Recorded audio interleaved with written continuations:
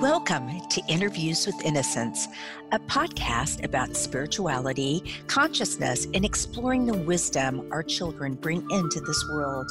I believe that our very young children are our greatest teachers. After all, they're the masters of living in the present moment, bubbling in unconditional love, enjoying the messiness of life, and curious about the universe in all its dimensions. The pure essence that young children exhibit lives within all of us. My hope is that these interviews will help us discover, embrace, and connect with the sacred core of childhood that resides within each of our hearts. I am your host, Marla Hughes. Today, I am over the top thrilled to have Paul Perry and Raymond Moody on the show. Raymond Moody, MD, PhD, is the leading authority of near-death experiences and the author of several books, including the seminal Life After Life. The founder of the Life After Life Institute, Moody has lectured on the topic throughout the world and is a counselor in private practice. He received his medical degree from the College of Georgia and his PhD from the University of Virginia.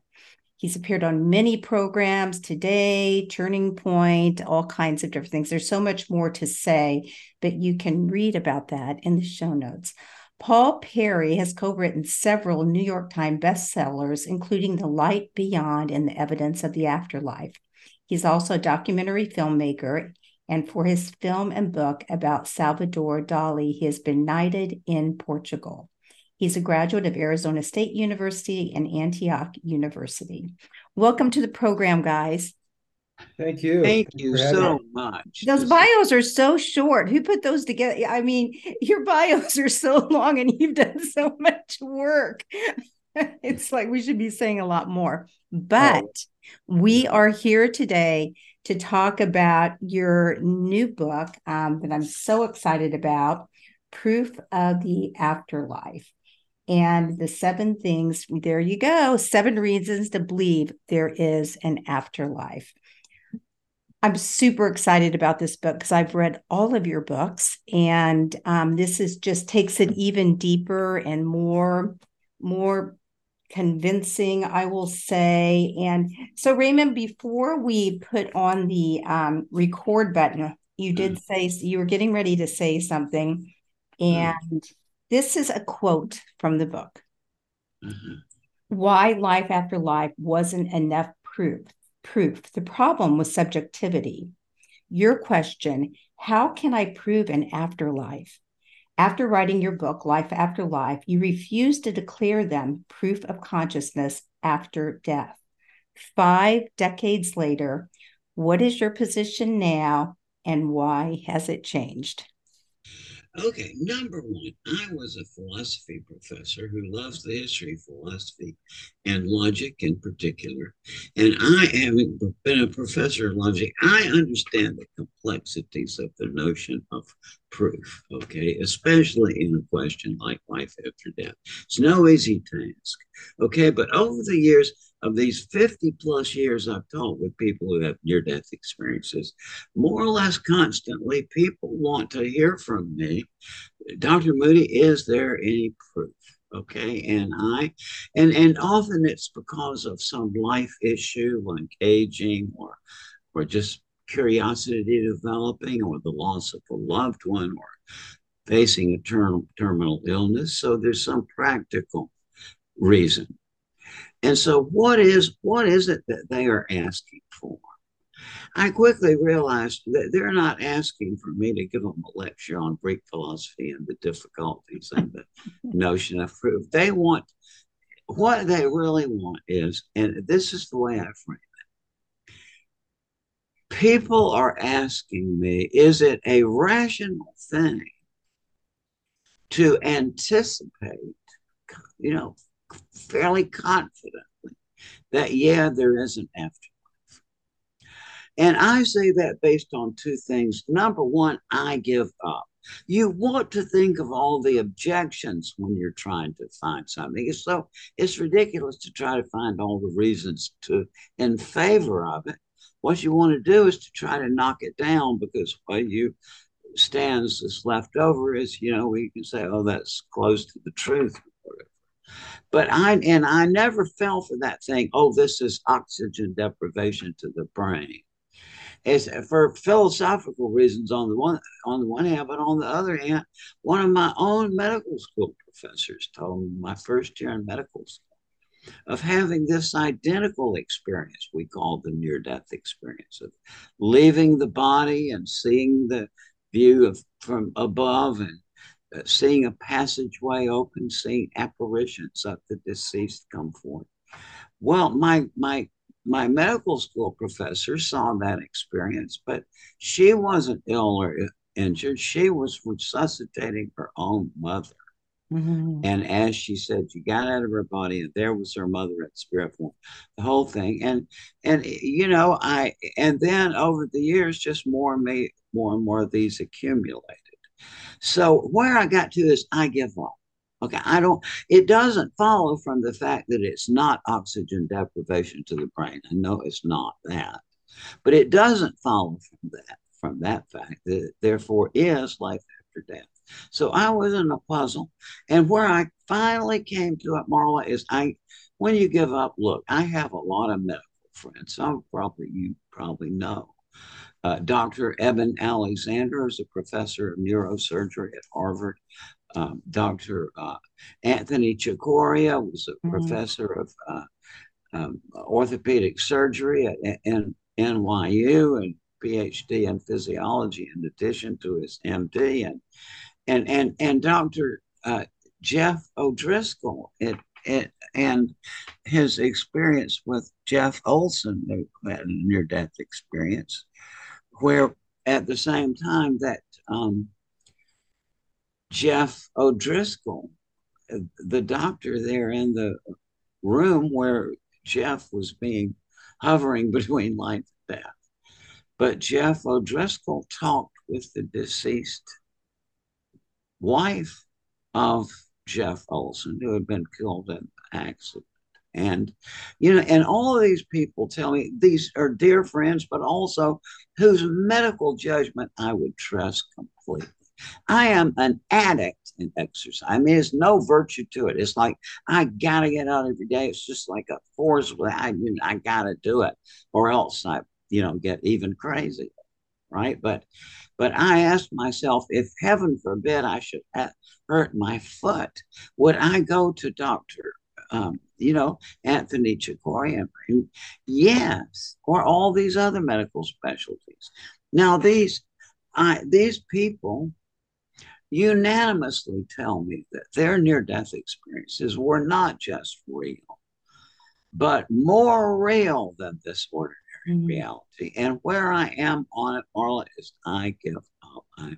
I can't really, you want to think your way out of these things. I mean, I do. It's because that's the real deal of trying to find out something. Yeah. But I give up. I can't think my way out of this. Well, And as counterintuitive as it still is to me, I give up. I gather that, yeah, there's an afterlife. Yes. And people look towards you, of course, both of you, because of your academic background, but such deep, deep research. And I encourage my listeners, I have had the honor to interview Dr. Alexander and Dr. Sikoria and Jeff O'Driscoll to go back and listen to some of those interviews because their experience are just so profound. So in your book, you talk about, and I know this is why you wrote it, because you've written 7 books or something? How many books have you guys written together? This is our 6th book. Your 6th book. I've worked with Raymond for 33 years now. And I know I don't look it, but we've been around together for 33 years. And we've always, what we've always worked with is what everybody in this field works with is near-death experiences. Mm-hmm. And finally, what we decided to do was a book that looks at things through a different lens. And that lens is a shared death experience. So, simply stated, a shared death experience is when a living person who is well experiences the death experience of a person who is dying. Yes. And there's a number of different ways they can experience it. And these are the ways we chose here in 7 Reasons to Believe in the Afterlife. Right. Because we more or less came up with 7 ways that they can experience, 7 conditions under which they would experience someone's death experience. I'm sure there's a lot more ways, but these are the ones we chose for this book because they're the most direct, I think. Right. And most and we're accessible. going yes. And we're going to dive into that. But before we do, Paul, I know when your professor or someone asked you to write a book with Raymond, and you said, I don't even know who Raymond Moody is. So, first of all, yeah, can you briefly tell that story? And second of all, you had never heard of a near death experience. So, how has your life changed? What did you believe before? And how has your life changed? Well, in the late 80s, I was executive editor of a magazine in New York called American Health Magazine. And it was just a large consumer-oriented health magazine. And one day, we have the same agent, Nat Sobel, and I'd never met Raymond, never heard of him. And Nat said, "Would you like to work on a book with Raymond?" It was this 3rd book, I believe, after Life After Life. And I said, "I don't know who Raymond Moody is." And he said, "Well, he's the guy who named and defined the near-death experience." And I said, I don't know what that is." And right away, Nat comes back and says, "Don't you watch Oprah?" and so we got together. He insisted that I needed the education, which he was certainly right. And we got together in Georgia to work on The Light Beyond, which is about research done since Life After Life was written, the research that was largely inspired by that book. And we just got along really well. I wrote that book, but then in the middle of it, I just felt like there was a vacuum. There was something missing. And what was missing for me was something about children and near-death experiences. Mm-hmm. And Raymond says, well, there's not really much research being done. There's one guy researching it. He's a pediatrician in Seattle named Melvin Morse. Why don't you go talk to him? So I did. I went and I spoke to Melvin, and we wrote a book called Closer to the Light, which is about children and NDEs. And to show you how things have changed, I wrote the proposal for that book, and we sent it out to, I believe, 21 publishers.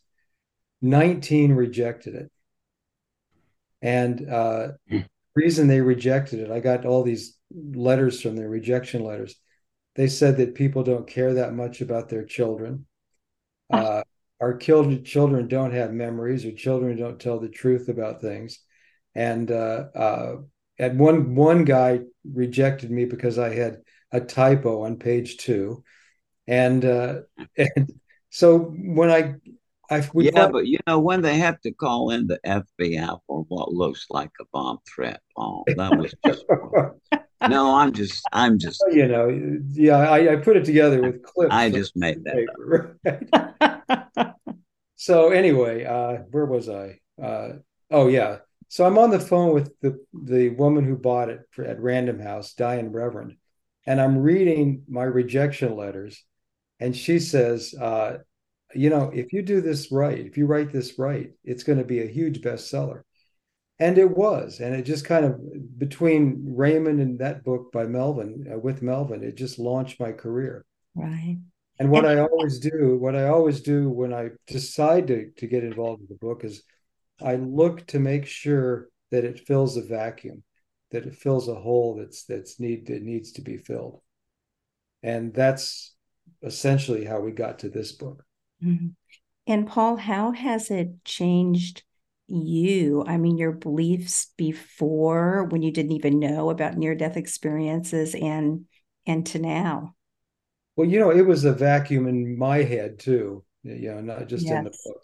But and when I started to read about what a near-death experience was, it just sounded like science fiction to me to begin with. And then I started to mention it to other people, and they had heard other people who had these experiences, and they may not have known what a near-death experience was, but they knew that something like this had happened to their grandparents or themselves or someone in their family. And so I started to gain traction on the idea that that there was a near-death experience and on what it was. Finally, one day, I did this thing I called the Denny's experiment. And I had gone to a movie with some friends, and we were up late, and we stopped at a Denny's. And we were talking about a lot of things. And one was, what am I doing? What am I writing about now? So I told them about the near-death experience, and there were like, I think 4 or 5 of us, and 2 or 3 of them said, "No, this is nothing. This is, BS." And so bravely, I stood up in the Denny's, and there were probably 20 people in there.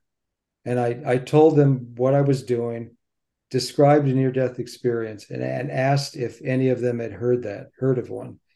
And I was amazed at the response. It was about easily half of the people they either had one, or they had a relative who had.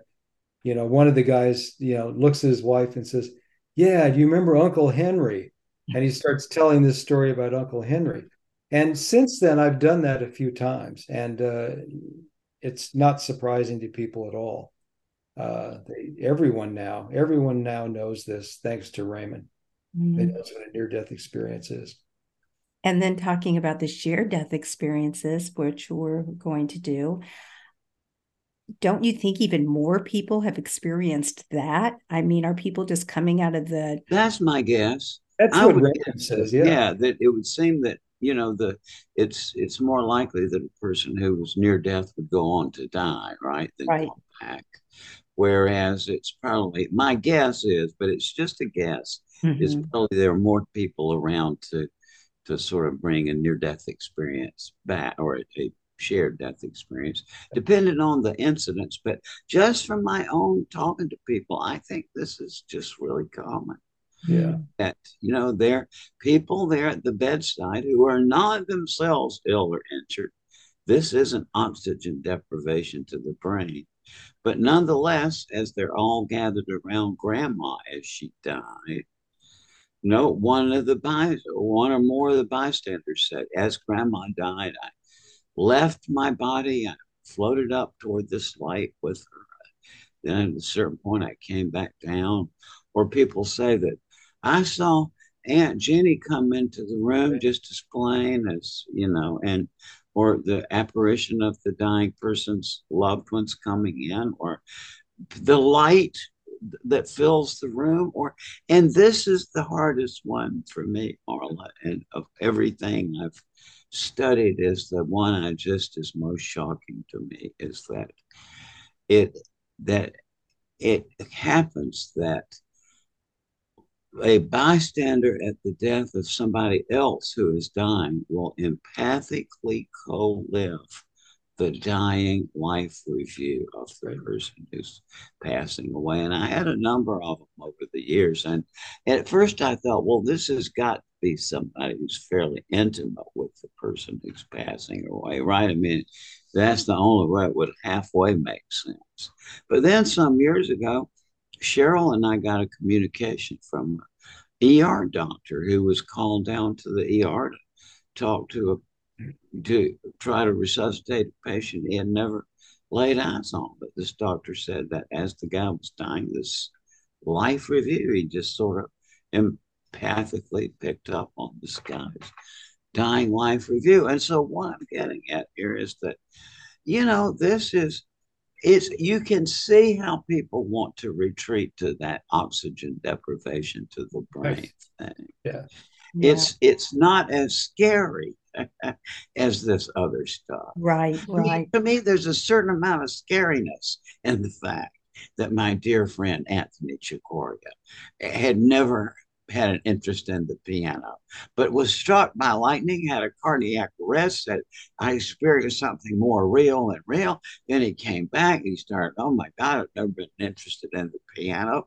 But all of a sudden, he's dreaming about being a concert pianist and playing the same music on stage. So he learns how to transcribe music and takes piano lessons. And now, in addition to being an eminent, an orthopedic surgeon, he's a concert pianist.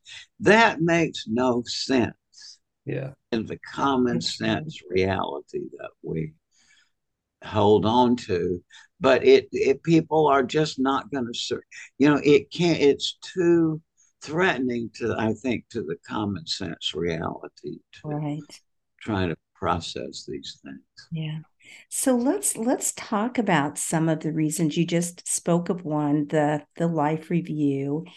And so I'd like to just, briefly talk about it, and then you can go back and forth if you'd like, however you guys want to do this.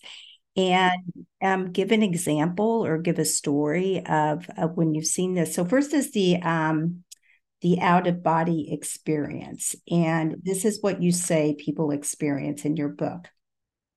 This is where wisdom, information, and insights outside of their earthly existence come into play.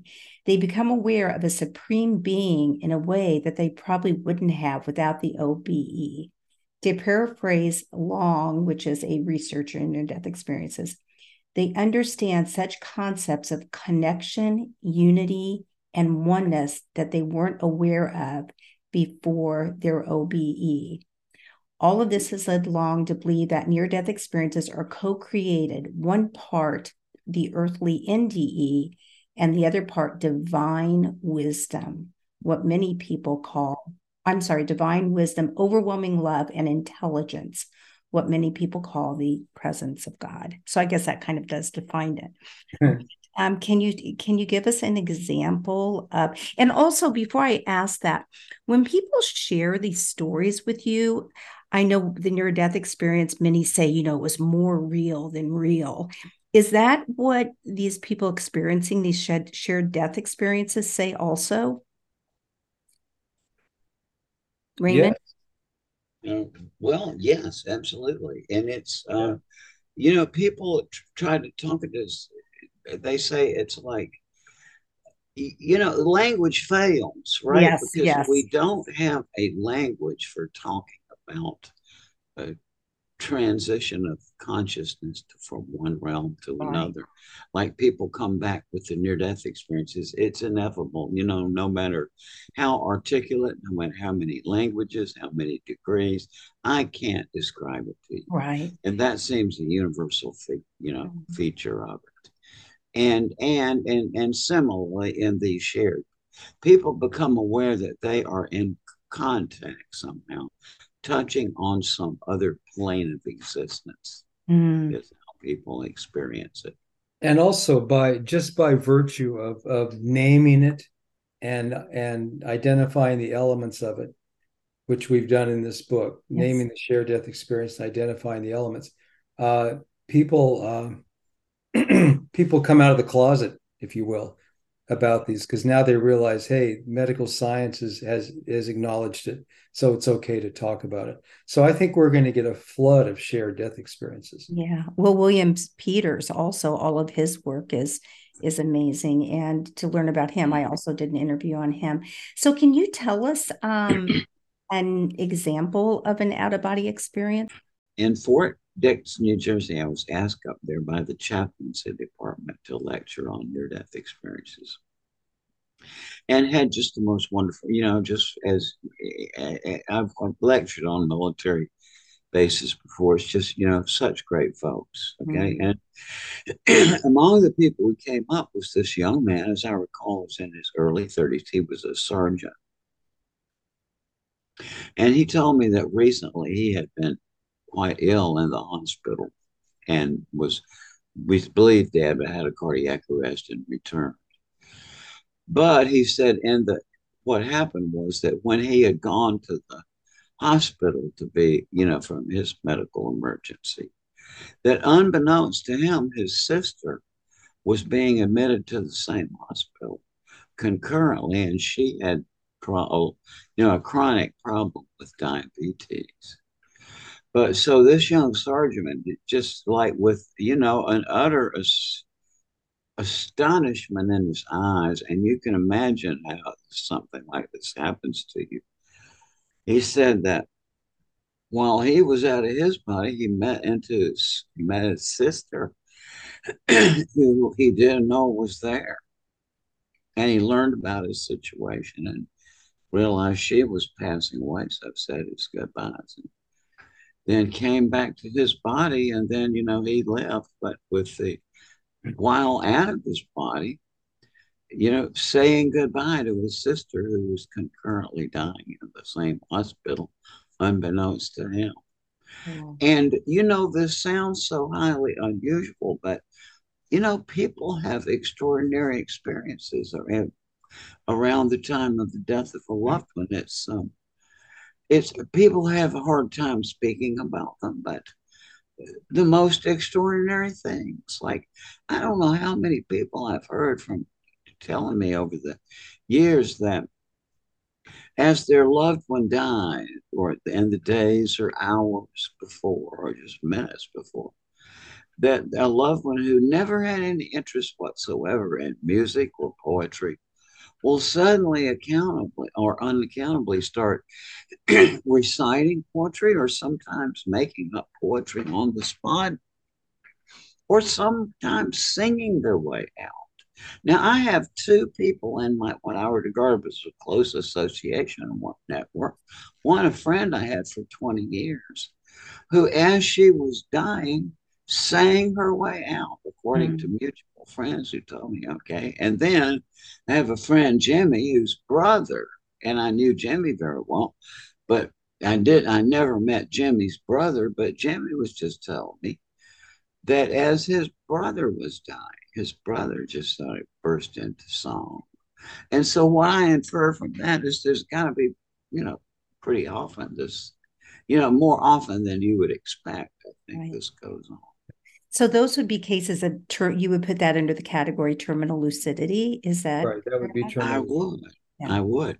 And it's part of the whole history of Western thought. We don't know it. The Christian concept of the afterlife, the theology of the afterlife, was put together in the early Christian years, and from Plato's Phaedo is where it comes from. That sounds like some kind of misnomer or something, but just look it up. I mean, I first read it in Bertrand Russell's History of Western Philosophy in 1964.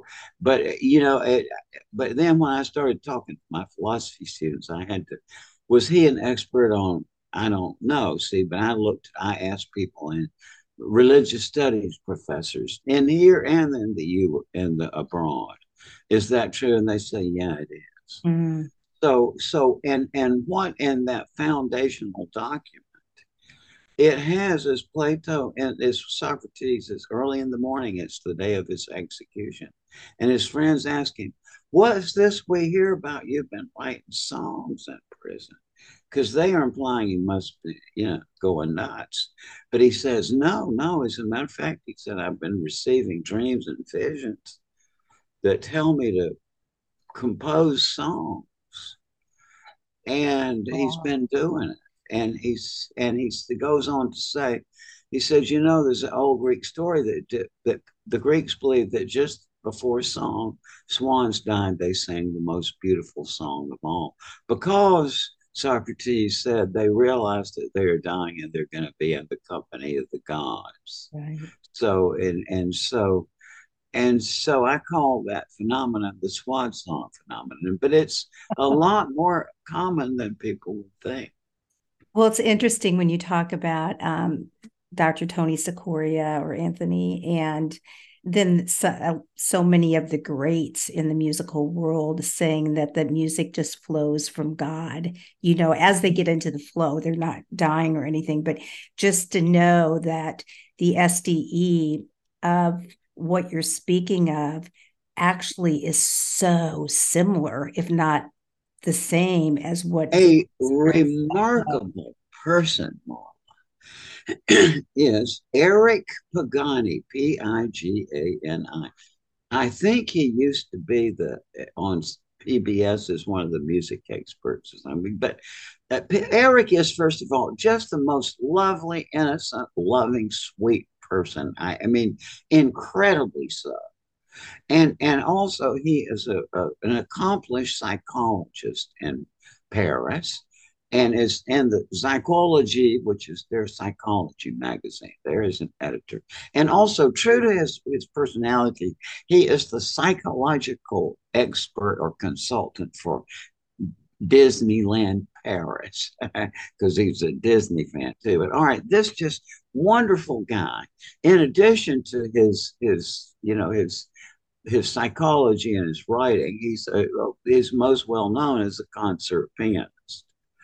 And so in 1988, I was over there and I was talking to uh, uh, Eric about my latest work and all.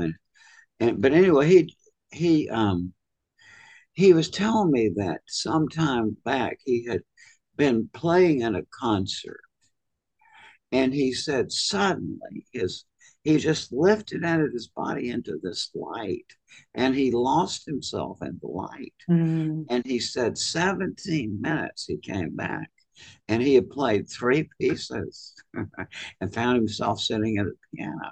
And so, Eric is just completely wonderful in any, you would not believe this guy. And so he's just so oh, well, yes. I said, Eric, did the people like the performance? Well, oh, yes, they seemed to. But fortunately, his sister was there who had been at the performance. And she said people were, jumping down, yelling, screaming. All right, so Eric said, well, if this has happened to me, it's happened to other musicians. Right. So he asked around among his operatic star friends, Right. about this, and he said, especially in singing death scenes, where they lift up and I guess I'm not good at rock and roll, but in Spain some years ago, sat next to this famous rock and roll guy. They had the whole thing with the barriers up and all the screaming fans trying to claw their way in. But he was just really, we were just sitting there. And he told me about this very thing about getting out of his body during this performance. So I take, it must be common, but people come in to have, out of body experiences for other reasons too. And another fairly common reason, as we know, is with get out of their body during a near death experience. Right, right. And when you talk about out of body experiences, you're largely speaking about a soul that leaves the corporeal body and roams. Right. It's difficult to define the soul. And one of the people we quote in the book is Jeff Long, a medical doctor who has a near-death experience research foundation. Someone asked him to define the soul, and he worked on it. He actually worked on it for quite a while. And if I can, I want to read a paraphrase of what he says. Absolutely. He says, these are the elements, he's defined the elements of the soul. And he says, the soul does not need the body to survive. The soul knows that it comes from a specific body, so it can return to the body that it leaves. It contains the five senses. It is free to move and does not seem to be tethered to the body. And finally, it is the vehicle into another dimension. Wow. And he wrote it that way so it would be politically correct, so it wouldn't step on anyone's religion or other forms of belief. Wow. So I thought that was really a good description, because when you look it up in the dictionary, dictionaries don't really do it justice. What a beautiful description of that. Yeah, wonderful job. Good job, Dr. Long. Wow, thanks for sharing that. So let's talk a little bit what some people say is the most convincing proof of the afterlife, which are precognitive experiences. Do you guys agree with that that's one of the more convincing? No, I think it's one of the more common. One of the more common? Okay. Pretty convincing too, I mean. Yeah. So why is this that they're very convincing? And as if I need to even ask that question. Yeah, right. Yeah. And can you tell us the story of either about Betsy and her husband Bob, about a precognitive? Does that ring a bell? Well, tell us a story about a precognitive experience that you'd like to share. Well, but technically a precognitive experience is when a person unexpectedly sees the death of another person or has foreknowledge of the paranormal kind. So it's not always just related to the death of someone else. And in that regard, there's the story of Olga Gerhardt, who is from San Diego. She had to have a heart transplant, and she's has a large Hispanic family, and they all showed up in the waiting room at the hospital while she went in to get her heart transplant, except her son-in-law, who couldn't stand hospitals and couldn't stay there. So he went home and he went to bed. And she had trouble. She got the heart transplant and her heart kept stopping. And so she kept people waiting for hours in the waiting room. The doctors would come out and say she's in bad shape, and then she'd get better, and then it would stop, and then it would go. And in one of these periods, it was about 3 a.m, her son-in-law woke up and she was standing at the foot of the bed. And he said, I thought you were getting a heart transplant. He thought that they had actually let her go, that things didn't work out and they didn't even start the surgery. And she said, no, tell everybody I'm fine. That I think they're going to get the heart started. Tell everybody I'm fine. So he immediately went to the hospital and he told everybody what had happened to him, and he conveyed the message. When she came out, because she was ultimately okay, when she came out of surgery, one of the first things she said was, I went to see you when my heart wouldn't work, and I told you to tell everyone that I was going to be okay. Wow. And we interviewed her stepson, and then our son-in-law, and then several members of the family, separately and together, and they all had the same story. So I think that's a fairly convincing precognitive experience. Are these stories do they get emotional for you guys after a while? Because I remember interviewing Dr. Bruce Grayson, and he got very teary-eyed, which it's beautiful. He tends to do. And he just said, you listen to these over and over, and it's just, maybe you don't get emotional, but the emotionalness, if that's a word, that comes from them. It's just so deep. And so, yeah. Oh, is a good word. And also the narrative aspect of it is, human beings are set up to just be involved with narratives. We love stories. Our life is a story. If you think about it, whenever anything new happens to you, you integrate it into your life story. So it's just irresistible on that level. And then the wonderful people you meet and the astonishing patterns you hear and the unbelievable, incredible things that are just routinely told to you by people who are completely ordinary in every respect, except they had a cardiac arrest. I mean, it's beyond astonishing. But it's where I've come to it is like I think with many people in the 70s comes the age of narrative, where you think of this narrative aspect of people. So it's a continuing life story, and and it seems to be in a life or death rush now with world events. To my appearance, I mean, I don't, I think some pretty terrible things are going on, and that what's happening is that people are now coming into midlife, in which there is a natural development thing that haven't even Plato observed this 20 something hundred years ago, that in midlife, people who've spent their whole life in their business and routine just focused on it and done very well, that in midlife at a certain point they say they begin to think back on all those stories they heard when they were a kid about the afterlife, and they develop this sense of urgency. It's just natural. And there's a lot of people like that now. There's also people you think about, in excess of 1 million Americans died due to COVID. Now that translates to a lot of people who are grieving.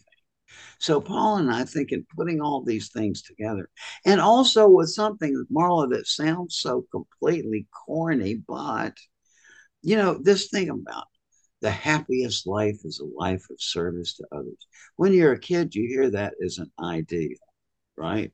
Then you get into midlife, it becomes an aspiration. But I guarantee you that at age 79, it becomes a fact of experience because you have realized that whenever you're thinking about yourself, you're always miserable. You really are. It's just like, oh my God. But it's as soon as you release that and you just, oh my God, I'm focusing on my kids and other people. And so, I mean, as corny as this sounds, what I'm thinking about this book is that I'm hoping and intending that it serves a really good purpose to a lot of people that I appreciate from just hearing people talk are going through some tough times right now. Yeah, it's so true. As you know, I've had my grief, as we all have, and these stories of near-death experiences and shared death experiences have certainly changed my life. I mean, I don't know where I would be without those. And it's not, it's not just this. These are not just for my listeners. These are not just stories. I so encourage you to get this book and read the stories and listen to some of my other interviews with people, because it's it's just so emotional. It's so real for me. But anyway, thank you that. And you're so right about serving others. You just get out of your head, right, when you're helping someone. Oh yeah, absolutely. Yeah. And you realize the simple equation, ego equals pain. Yeah, it's whenever your ego it's always something painful. Right. And I could say, they can say, well, Raymond Moody said the other night that he's finished with ego, and that sounds like an egotistical statement, which it would be if I had climbed up on the mountain with my bare hands and burned the incense and laid on that bed of nails and talked to the guru. And, that would be ego. But the way I got rid of my ego was, as Paul knows, I just pretty near killed myself with it. But, once the thing about an ego trip is once you got out of one of them, you see the dreamlike quality of it, right? Like the night, it seemed so real, and yet it was. But then you just like, one is enough. Yeah. Like, it's funny. It's funny you say that, because I don't think Dr. Grayson would mind me saying this on air, but he also, when I talked to him about how this has changed his life, he said, I'm not nearly as self-absorbed and egotistical. And I kind of laughed, because I said, well, you certainly don't seem that way to me. And he said, well, you should have met me 50 years ago. Yeah. And it was just, just really interesting. In your book, reason 3 is the transforming light. And right. I heard you in another interview, and you said that we know the transformation of near-death experiences is just astonishing. It's just ineffable to even explain that. But that the SDE, you don't see that quite as much, where someone actually changes their entire life. So what is this reason 3? What was that about, the transforming light? I don't think we know yet enough about shared death experiences to know if people are transformed by them. I would think it would be very similar to a near-death experience. Yeah, we don't know yet, though. There's not any research on it. Right. But the transforming light is related to near-death experiences when they see the light. They frequently they see dead relatives. They go up a tunnel. They see a light. They define it as being God or Jesus or Muhammad or, I don't know what that was, but it was amazing. And it changes people. We did a study in Seattle where we looked at a couple thousand people who had had near-death experiences at different times in their life. And then we looked at them decades later to see how they had changed using different psychological materials, questionnaires and things like that. And they had changed in a lot of different ways. They had a higher zest for living, mm-hmm. which was defined as type A without the anger. They they actually have a higher intelligence, or seem to, I think. Raymond might have comments on that. They're of course less afraid of death. They have a greater appreciation of learning. A lot of that is because when many people die, one of the things they mention is going to a celestial library, or having the sense of having information downloaded into them.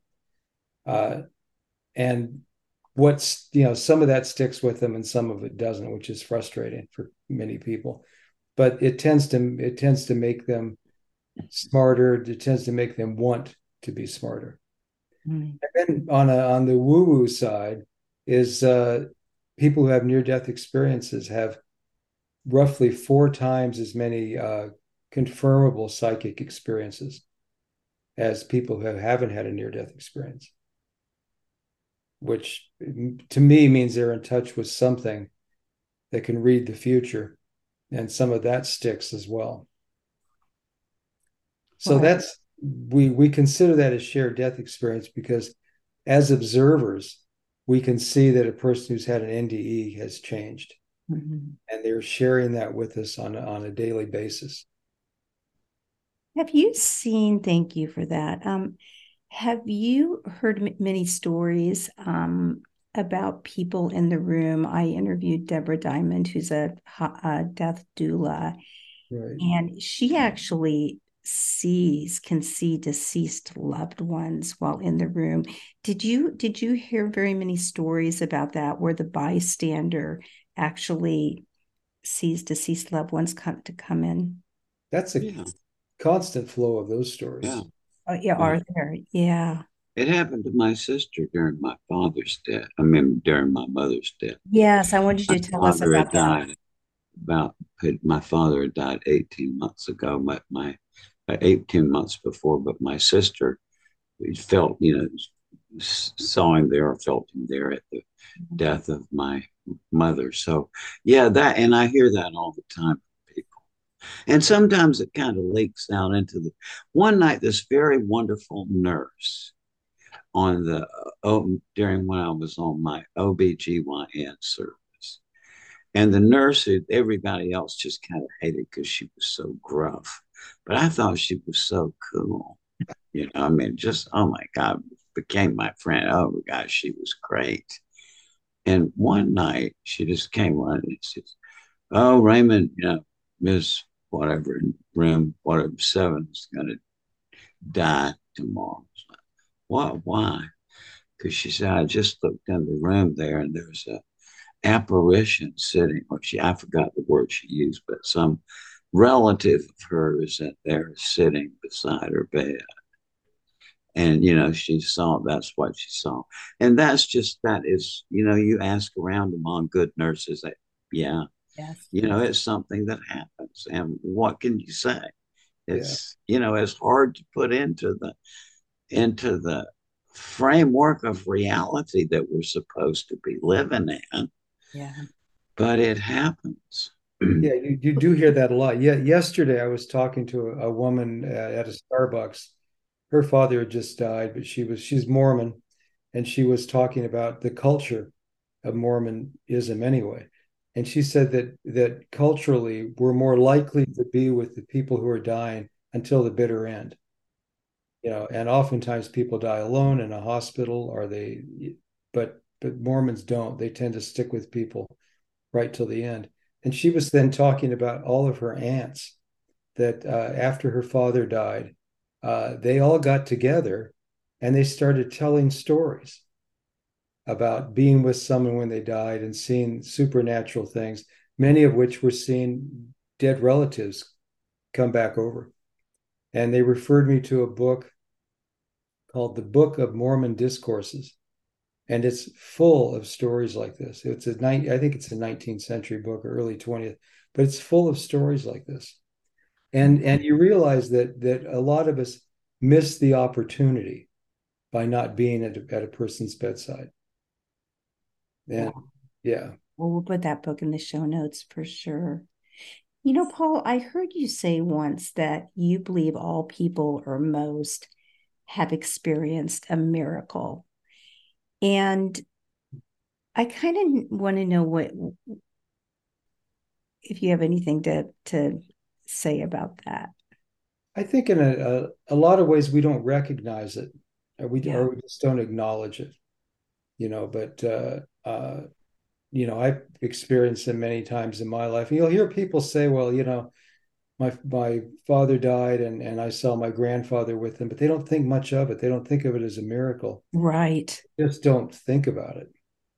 But I think once people are aware of near-death experiences and shared death experiences, they'll start to be able to categorize it. Being able to categorize something is very important because it's too hard to explain it otherwise. Yeah. So I think most people in their lives have had some kind of a miracle. Mm-hmm. I know I certainly have, and I know Raymond has, and I'm sure you have. I have, yeah. That's what's so incredible about this book, just bringing out these stories so people can open up and share. I know that some people have asked you, and you whomever can answer, but that if they can prepare for a positive life review. And what has been your answer to that? I would say I sort of halfway do it. I Yeah, mean, I I feel think like it I would be do. I think it would take a highly obsessional person who wouldn't be very happy to try to think of that every moment of their life. Right. Speak of type A, right? Yeah. It would take that kind of person. But I think you can kind of gradually ease yourself into it over the years. And What do to you think mean? back, well, I think God handled, I just, people talk about God punishing them. I think this is all right. Some years back, many years back, I treated a certain person very badly for some years. Okay, because I thought had been so affronted.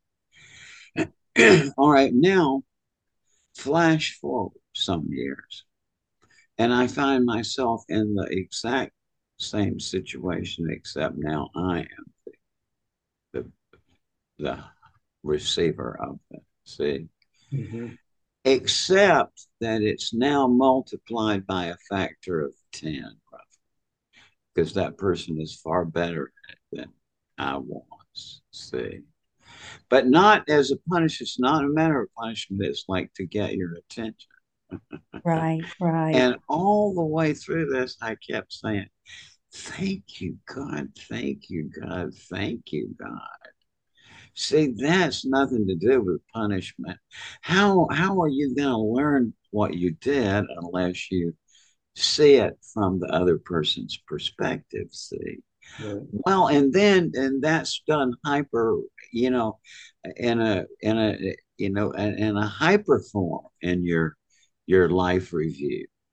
and it's hard to make the logical inference. I mean, I think, yeah, to me there's an afterlife. Okay, I give up.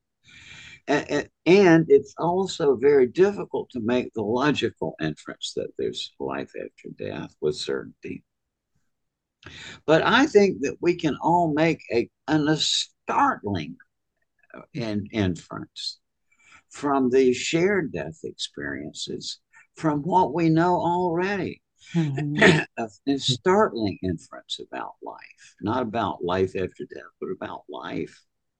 Yeah. And that is, from what we know, we can say with certainty that, at least for some of us, life is a two-phase process.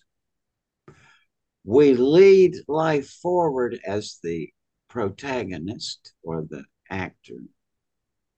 Then we die and time stands still. And there's a 180-degree turnaround, and you've re-witnessed everything you have ever done from the perspective of other people, empathically, right? Now, that is a phenomenal fact, but it is a fact, isn't it? At least for some of us. And that is something to think about. And even when people go through it in the presence of this light of complete compassion and love, they still come back. Yeah, I see. And they do a good job of it, in my experience, knowing people over the decades. But they all say in one way or another, too, that as George Ritchie told me one time, he said, you know, Raymond, this experience makes your humanity even more of a burden in a way. And what he was saying is, he was very kind. He wouldn't say it this way, but I can translate that into, let's face it, it's very difficult to get through the average day without wanting to choke at least one person, right? That's the reality.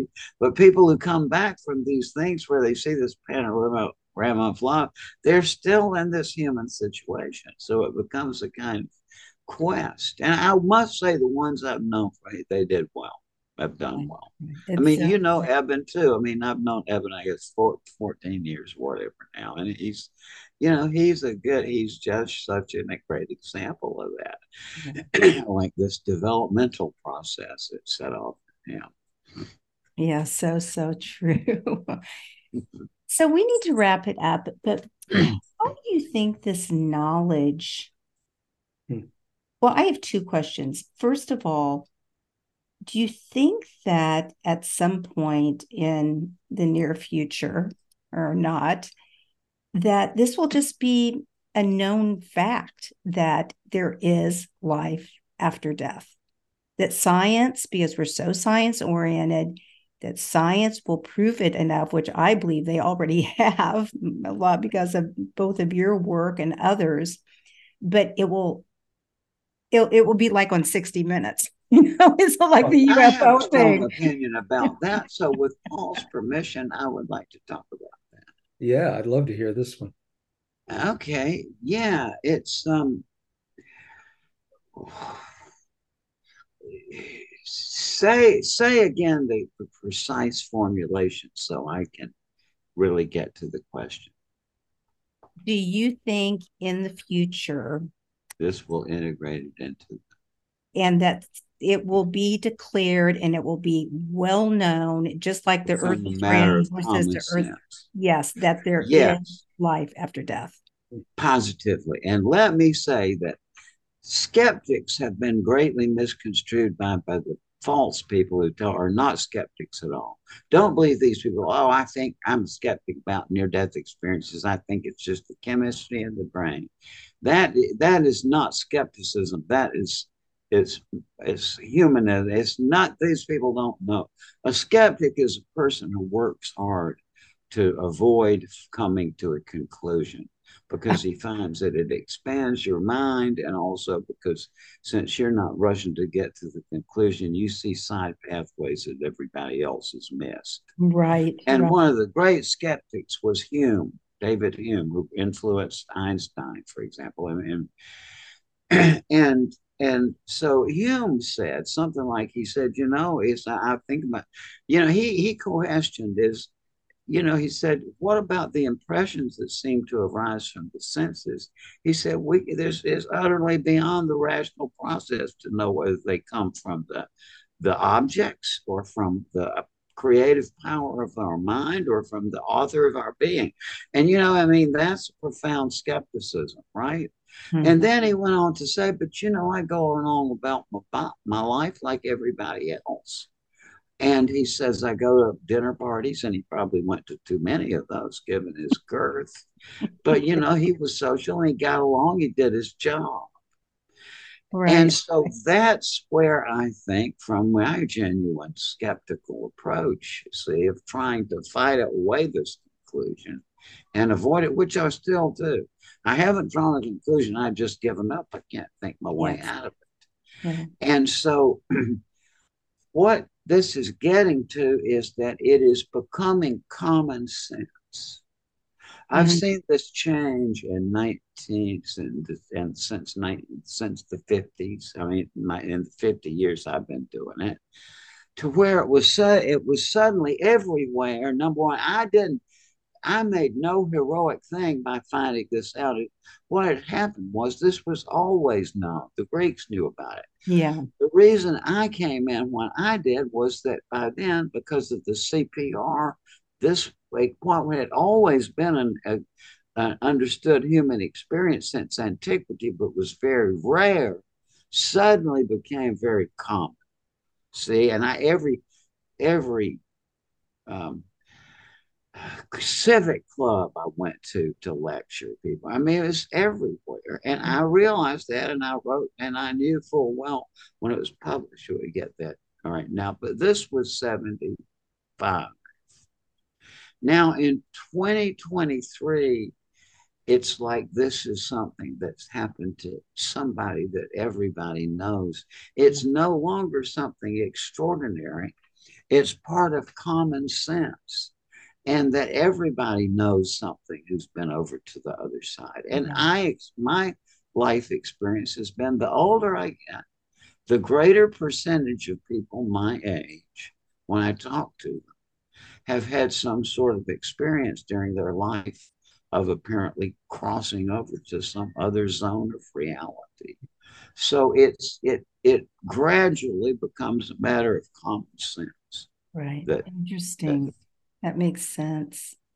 What do you think, Paul? I think it's a well-known phenomenon by probably 99% of the world.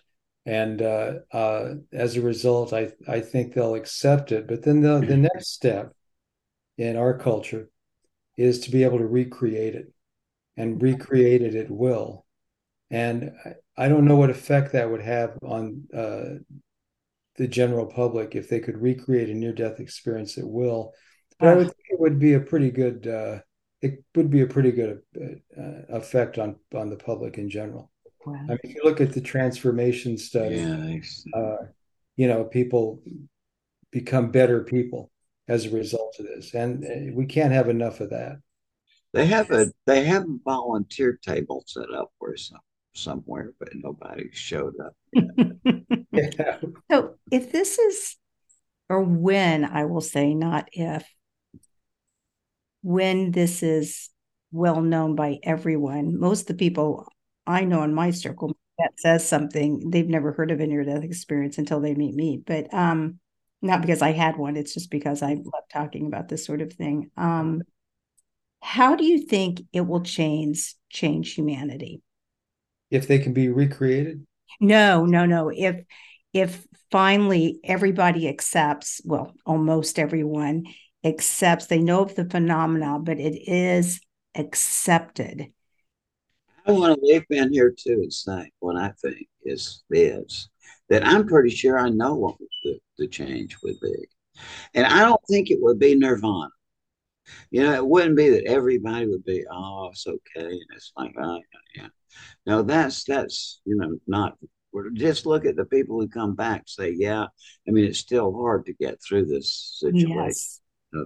However, one thing I'm absolutely sure of is that once that the acceptance of life after death as a reality would entail and involve the transformation of the logical mind as we have it now.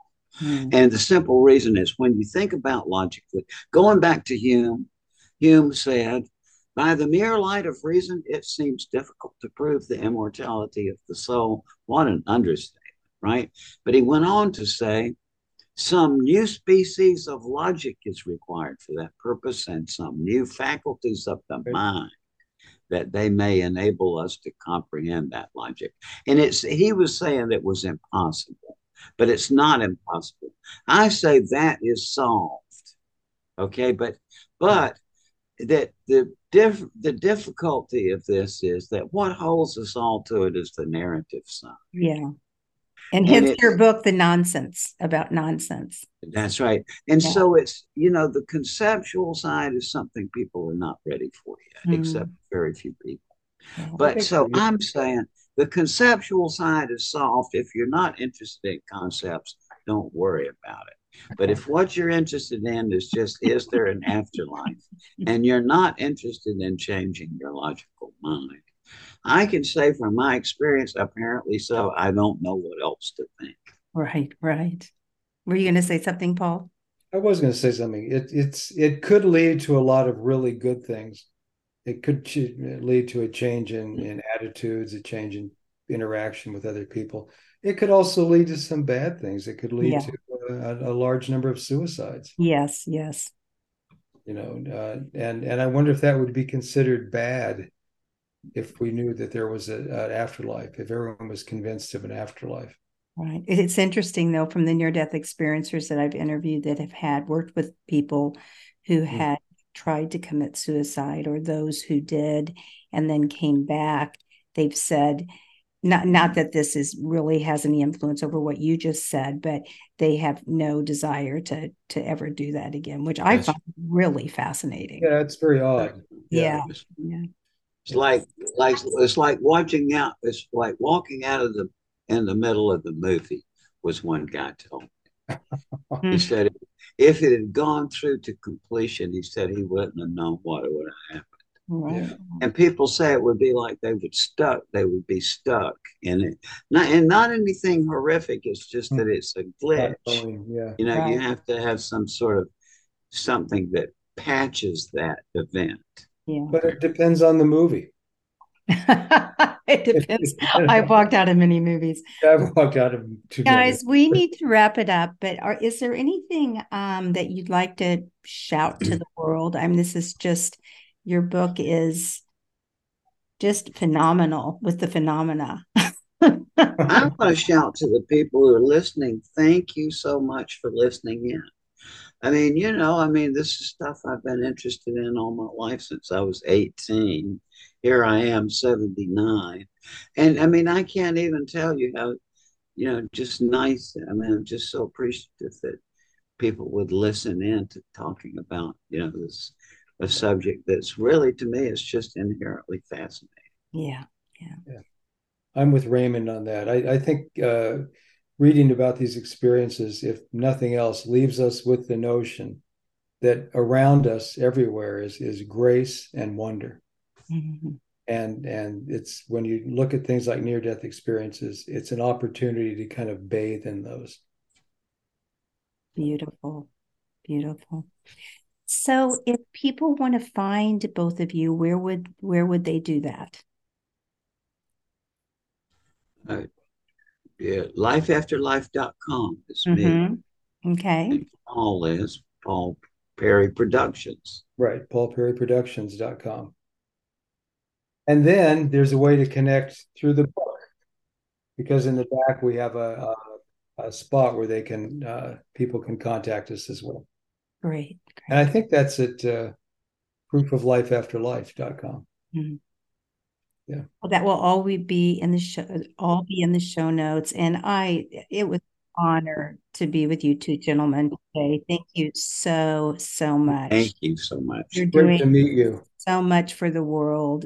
Great to meet you. I can't think of anything more important than what we've been talking about today. So thank you, and have a great evening, and hopefully these allergies you'll be able to Got you, Raymond. Be winter. Okay, thanks so much, guys. Take care. Thank you. Thank you so much. Bye. Thank you so much for listening in today. If you want to learn more about the show, you can find us at interviewswithinnocence.com and on Facebook or Instagram at Interviews with Innocence. Please write me a message, tell me what you liked, and let me know what else you would like to hear. I would love to hear from you. And if you liked what you heard, please leave us an iTunes rating and review. It helps other listeners find the show. Thank you.